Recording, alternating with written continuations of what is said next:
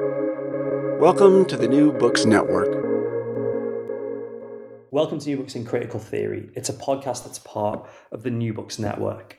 On this episode, I'm talking to Nour Halabi about radical hospitality, American policy, media, and immigration. So welcome to the podcast. Thank you so much, David.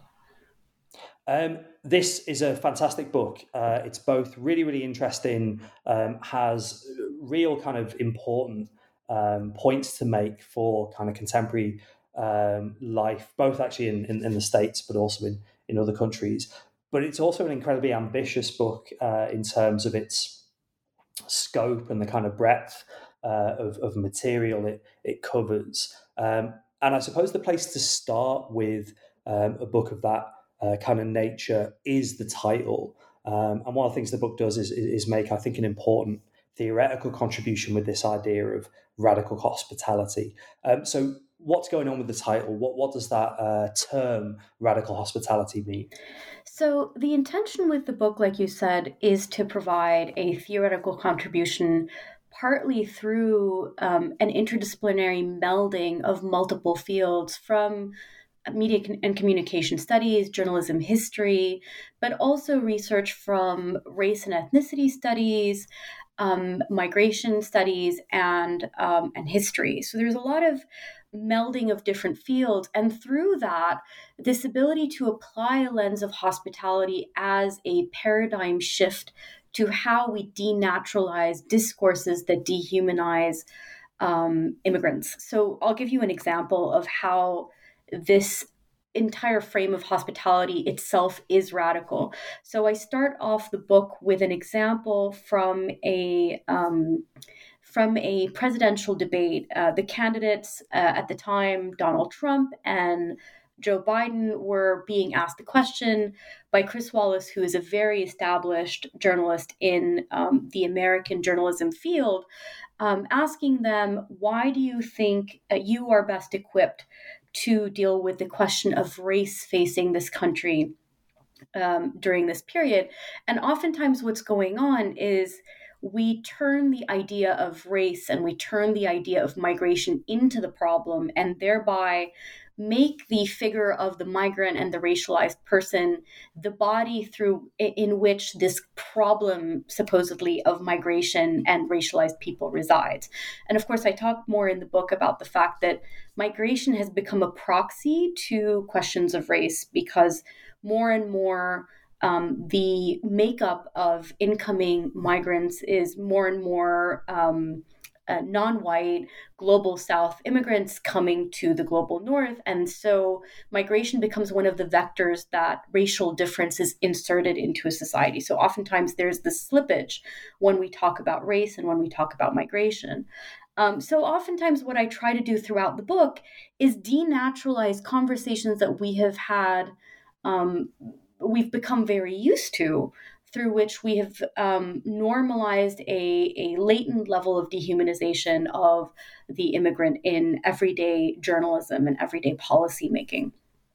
So I think that's what that contribution of radical hospitality is all about.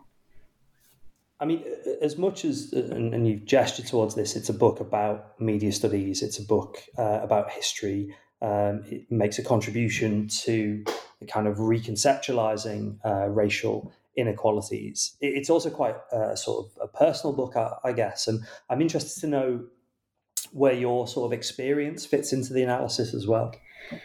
That's a very fitting question. This book is a very interesting project. It initially started as a larger comparative multi-country project.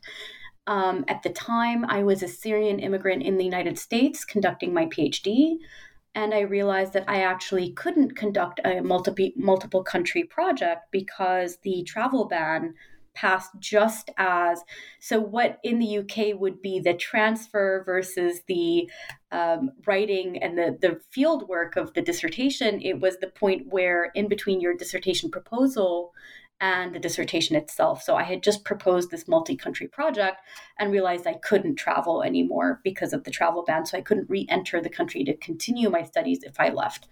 And part of that experience, as well as the experience of I'm a Syrian, And during this project, I was also bringing my family to the US. I was applying for asylum for them.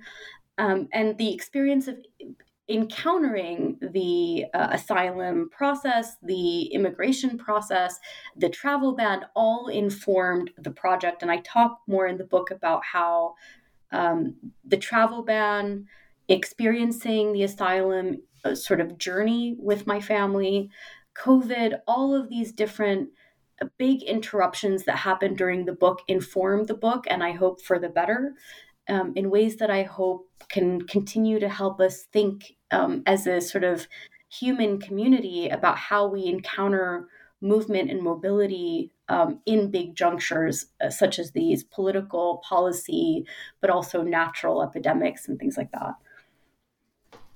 I mean, we're going to come back to the travel ban in some detail because it provides the kind of final or sort of concluding moment to the book. But to begin with, let's go like literally all the way back to the start of, in some ways, kind of not just US immigration policy, but also the nature of the kind of the US itself. And one of the things you do quite early on in the book is put forward the framework of understanding hospitality towards specific ethnic and racial groups. And I'm interested to know, I suppose, the story of Native Americans and African Americans and where hospitality fits in to that story. So I think this connects as well with the theoretical framework chapter in the sense that I'm very much trying to advance hospitality as a radical paradigm shifting framework that can help us reconceptualize how we think of immigration. So when I get from the theory chapter to that chapter that's sort of a historical groundwork, I talk about how we can understand every immigration journey as a dyadic relationship between a host and a guest.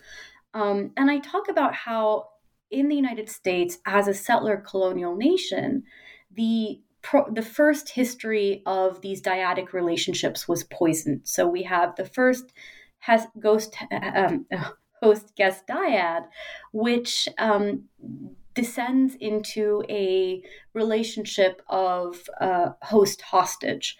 So the incoming settler colonial contingent assumes the position of host and turns the original host into a hostage in their own nation. They've lost their freedom, they've lost their connection to land, property, all these different linguistic, historical, religious, and all other. There's multiple historians who have looked at the history of residential schools and all the violence that was inflicted on Native Americans as part of this process. Similarly, I talk about African Americans and the experience of slavery specifically as a degeneration of, again, another dyadic hospitality relationship. So here, by then the settler colonial had again assumed the position of host and brought in not a guest but a hostage against their will, kidnapped from their home countries, from their home continent, stripped from their languages, their religions, their family members. And I talk a lot more about, again, the violence of slavery itself. So every time and there's a connection throughout history, popular culture, philosophy, religion, about how every time you rupture the relationship of hospitality, there is extreme violence involved. Sometimes it's symbolic, sometimes it's very clearly material types of violence and genocide in order to enact abuses of hospitality. So that plays into this idea of how we can reconceptualize immigration within the framework of hospitality, and how doing so allows us to reinterrogate our past in order to build a stronger foundation that doesn't replicate the mistakes of the past into the present. I mean, you also bring in, I guess, kind of like legal analysis too, partially when you're thinking about immigration acts of 1920s, but also things like the Chinese Exclusion Act, and thinking across really those chapters. I'm intrigued as to, I suppose, where the law comes in to your analysis of hospitality. And obviously, feel free to kind of think about any of the examples you use too. That's an excellent question. I think once we tackle the theory and the conceptual part of hospitality, we really need a, um, a, a, a useful conceptualization of it within disciplines that we can then understand. So, what ended up happening is once I began to parse out from philosophy, from religion, from all these different sources, an understanding of hospitality, some of which came from queer theory, some of it came from native and indigenous theory making, all of that formed the conceptualization of hospitality as a concept. And then I began to apply it to two specific fields, one of which was media, and through which I then begin to elaborate this idea of media hospitality.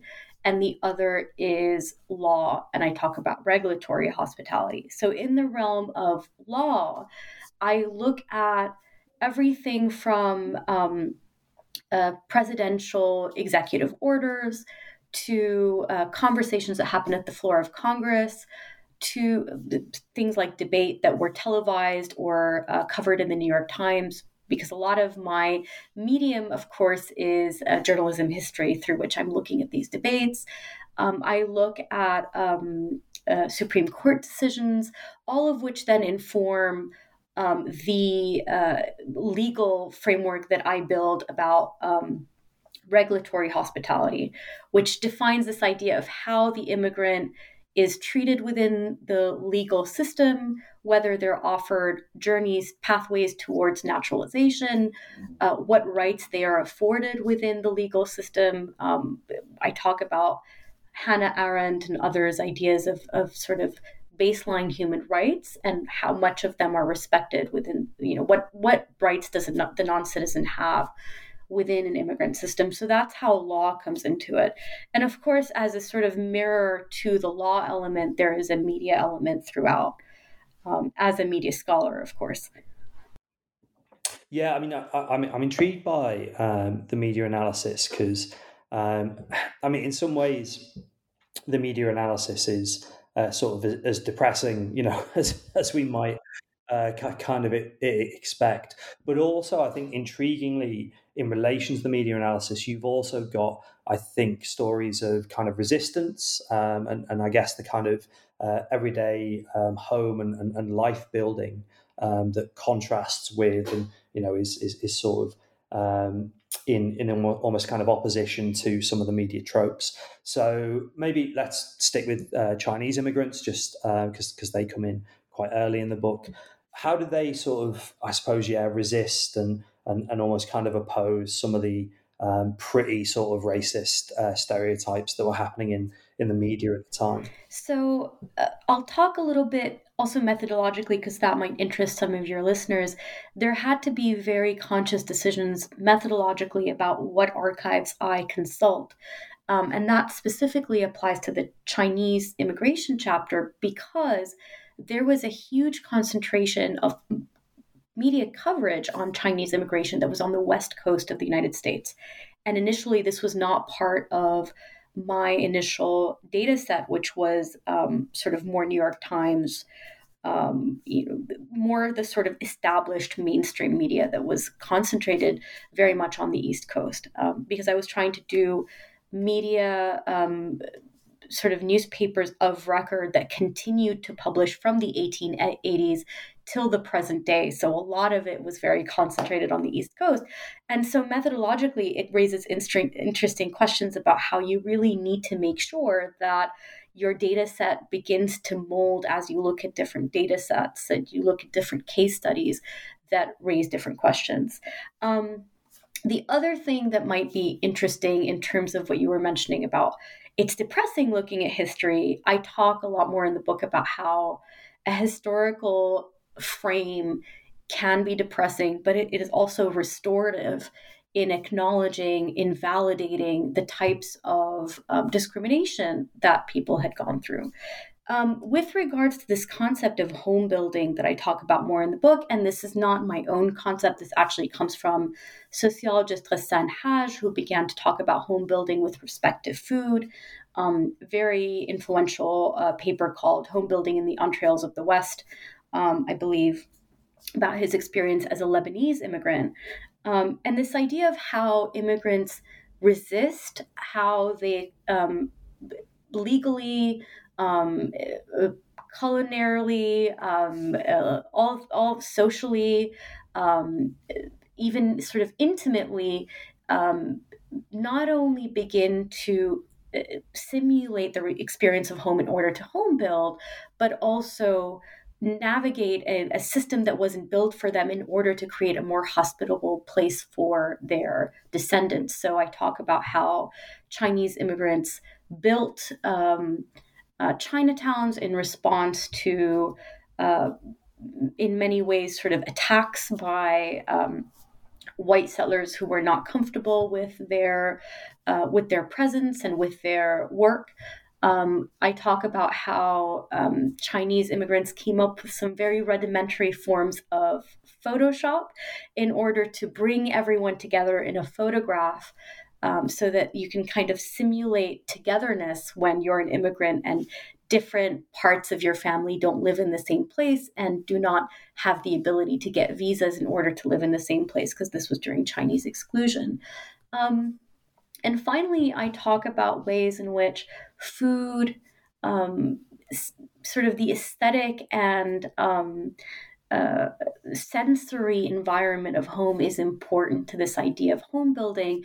And this wasn't simply with respect to Chinese immigrants. This was also true in terms of Italian immigrants who tried to build sort of Italian markets. Think of Philadelphia, my then intellectual home, and my first home in the United States. I continue to call it my home. Has a very vibrant Italian market. New York has a very vibrant Italian sort of area, Chinatowns, all these ways in which immigrant groups, multiple different immigrant groups that form the United States, form these places where they can build a sensory experience of home that allowed them to begin to home build, begin to build roots in their society, some of which we no longer see. So we have scholars that have worked on Neff, for example, and Sarah Galtieri and others have worked on the Damascus part and the Syria town of New York that has since been wiped out almost entirely. But others we can continue to see materially in our cities, such as the Chinatowns, such as the Italian markets. I mean, that point gestures towards the way the book comes up to date, and I suppose the really sort of obvious moment to think about hospitality is post 9/11, and this is where the kind of question of regulations comes in with your media analysis as well. And to kind of form, I suppose, a question you could actually answer, what is the impact of 9/11 in terms of how hospitality was regulated, but also the idea of kind of hospitality being a media construction to post 9/11? I think, funny enough, there are these ebbs and flows in American immigration hospitality. As with almost every nation we look at, it's very similar, and it almost tracks to the ebb and flow of the United Kingdom, for example, conversations over Brexit versus where we were, say, 2013. So I think there are these issues with 9/11 in the sense that it came at a time where overall the environment of hospitality was edging towards a lot more understanding towards immigrants. That said, with the arrival of 9/11, specifically the element of the regulatory framework, I'm not going to say the media framework was excellent. There was a huge amount of media hostility towards immigrants at the time, but even more so the immediate regulatory impact that 9/11 had, the creation of multiple very carceral logic frameworks that then oversaw immigration had a lasting impact on American immigration hospitality. And some of it didn't end. I mean, NSEERS, the national entry and exit record that immigrants coming from many Muslim majority countries didn't end until the end of the Obama era, and even then, by the time it ended, it was mostly a sort of procedural end, mostly because you could easily track all these things otherwise in a sort of different way. So 9/11 had a lasting impact in curtailing American immigration hospitality and sort of catering to some of the impulses that have over time, I mean, Julia Rose Kraut has written about this as well.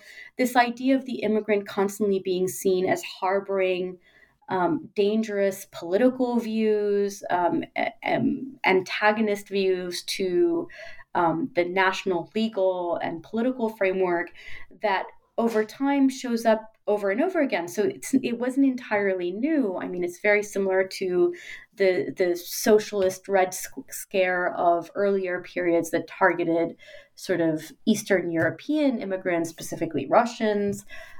It's very similar to earlier periods that looked at different groups of immigrants as harboring strange gods or being papists, and as a result, not being able to have loyalty towards their new country, their new adopted country. So it's not new, but these ebbs and flows follow patterns that repeat issues and reasons behind American immigration hostility and really global immigration hostility. 9/11, however, was an extreme case of this rallying around the flag, this immediate and legalistic and mediatized hostility towards immigrants that had a lasting impact for several decades. It really didn't sort of wane for quite a long while until, and I'm sure you read the experience of the travel ban and how that was a sort of radical moment in American immigration hospitality.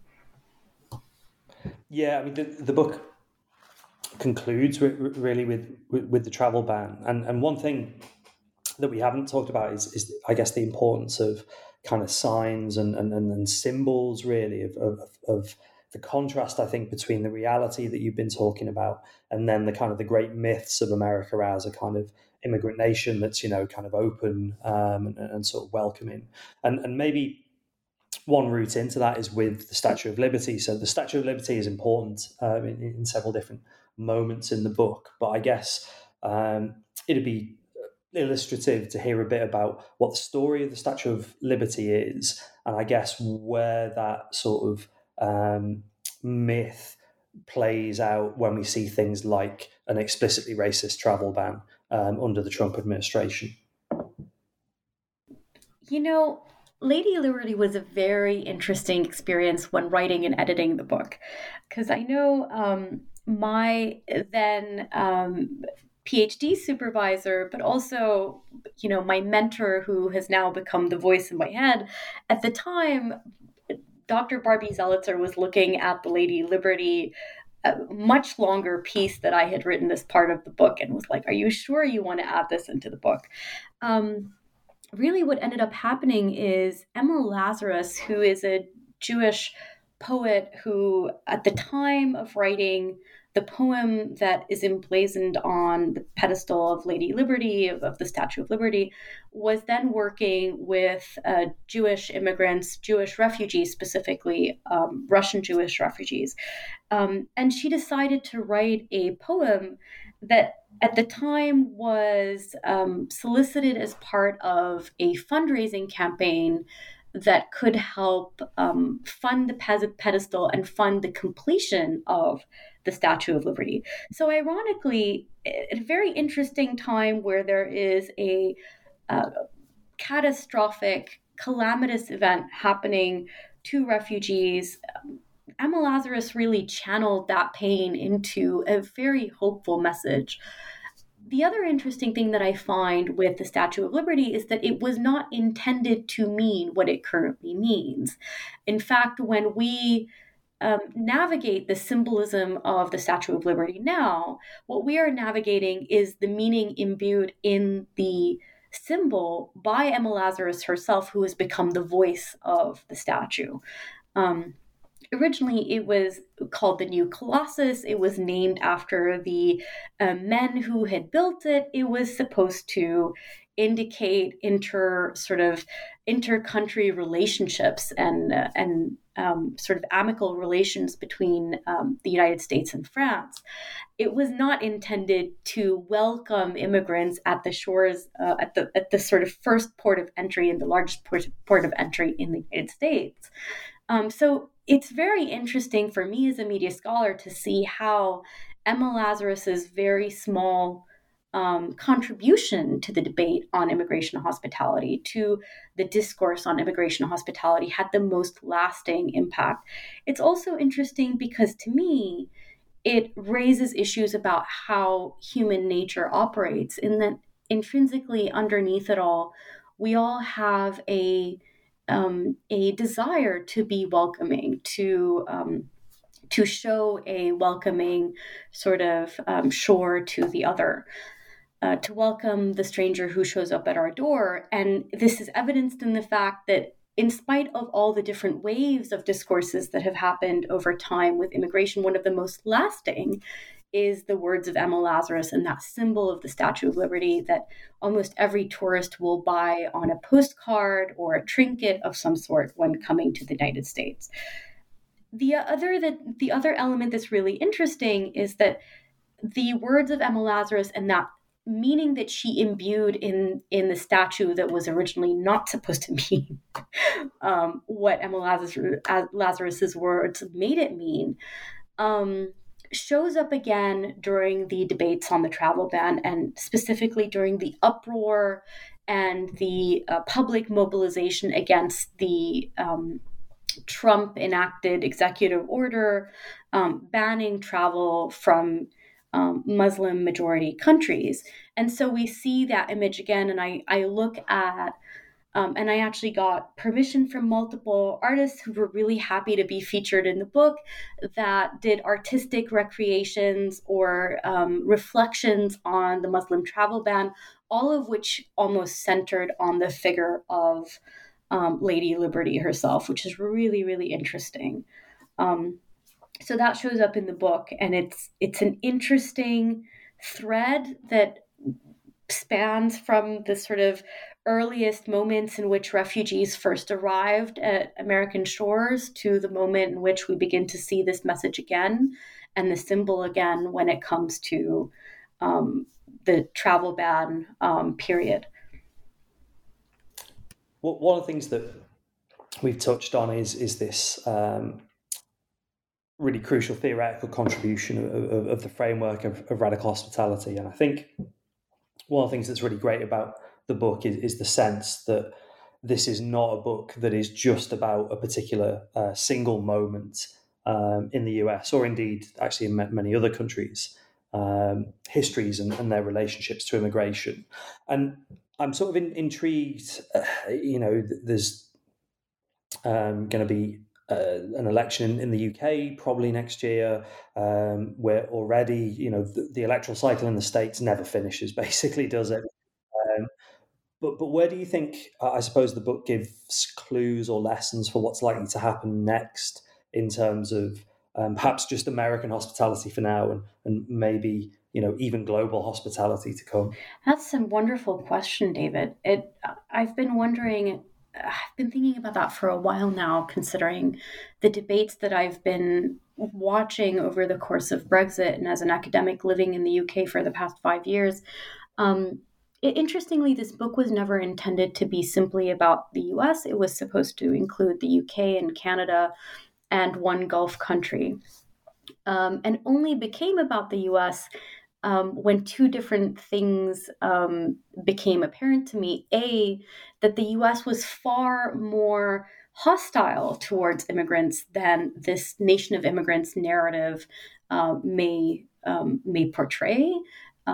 because of the travel ban, but also the fact that logistically the project needed to be a single country study as a result. This idea that the travel ban made me look inward at the United States was very, very interesting.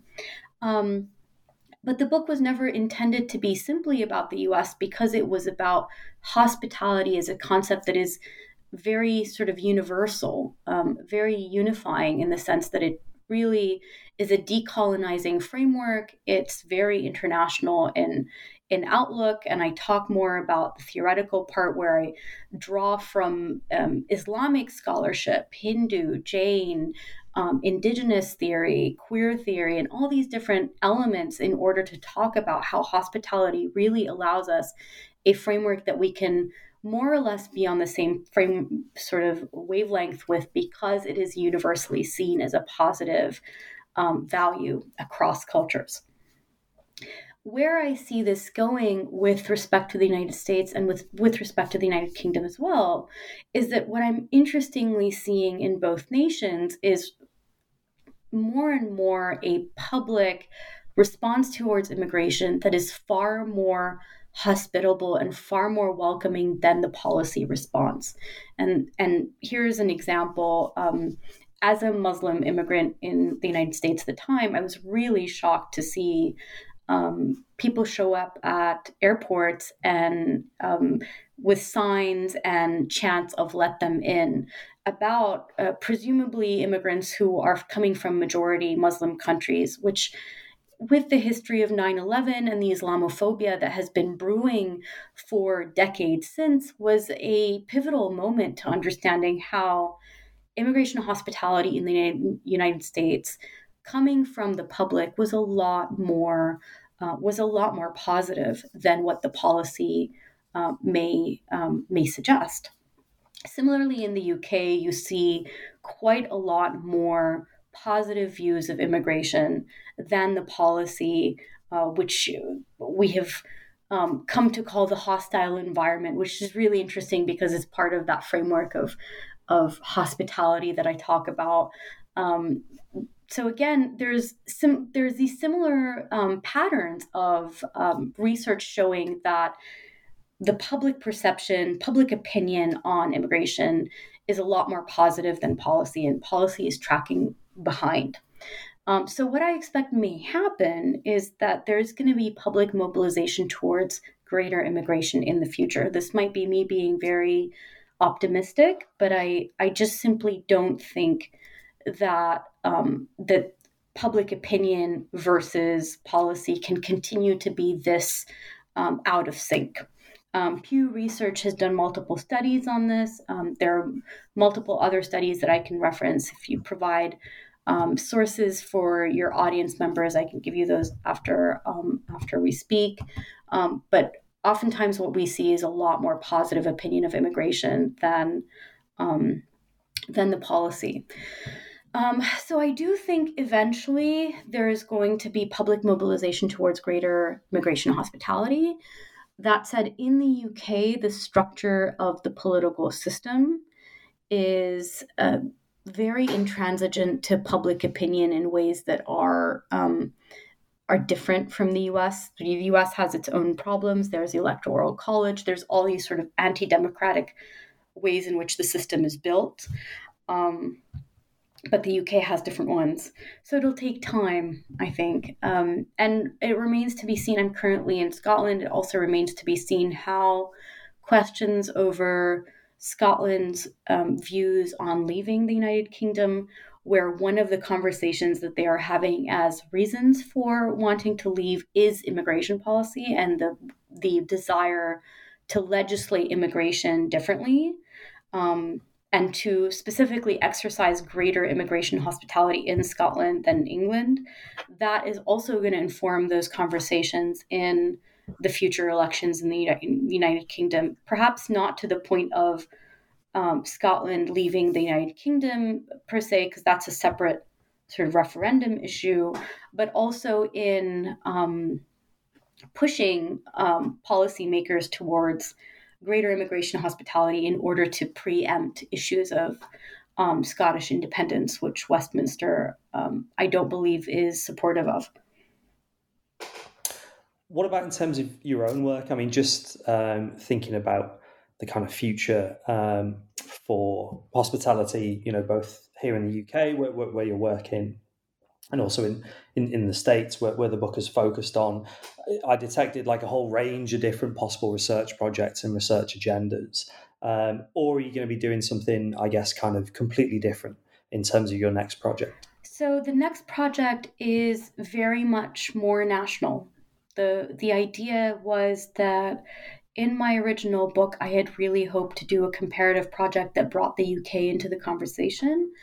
And I was prevented from doing so because of the travel ban, but also because it really became apparent that the United States really needed a stop and think moment, to a book specifically about that. So the next book is actually I wouldn't say a similar project, but I would say a project that really looks at this idea of immigration hospitality and the idea of nationalism comparatively between the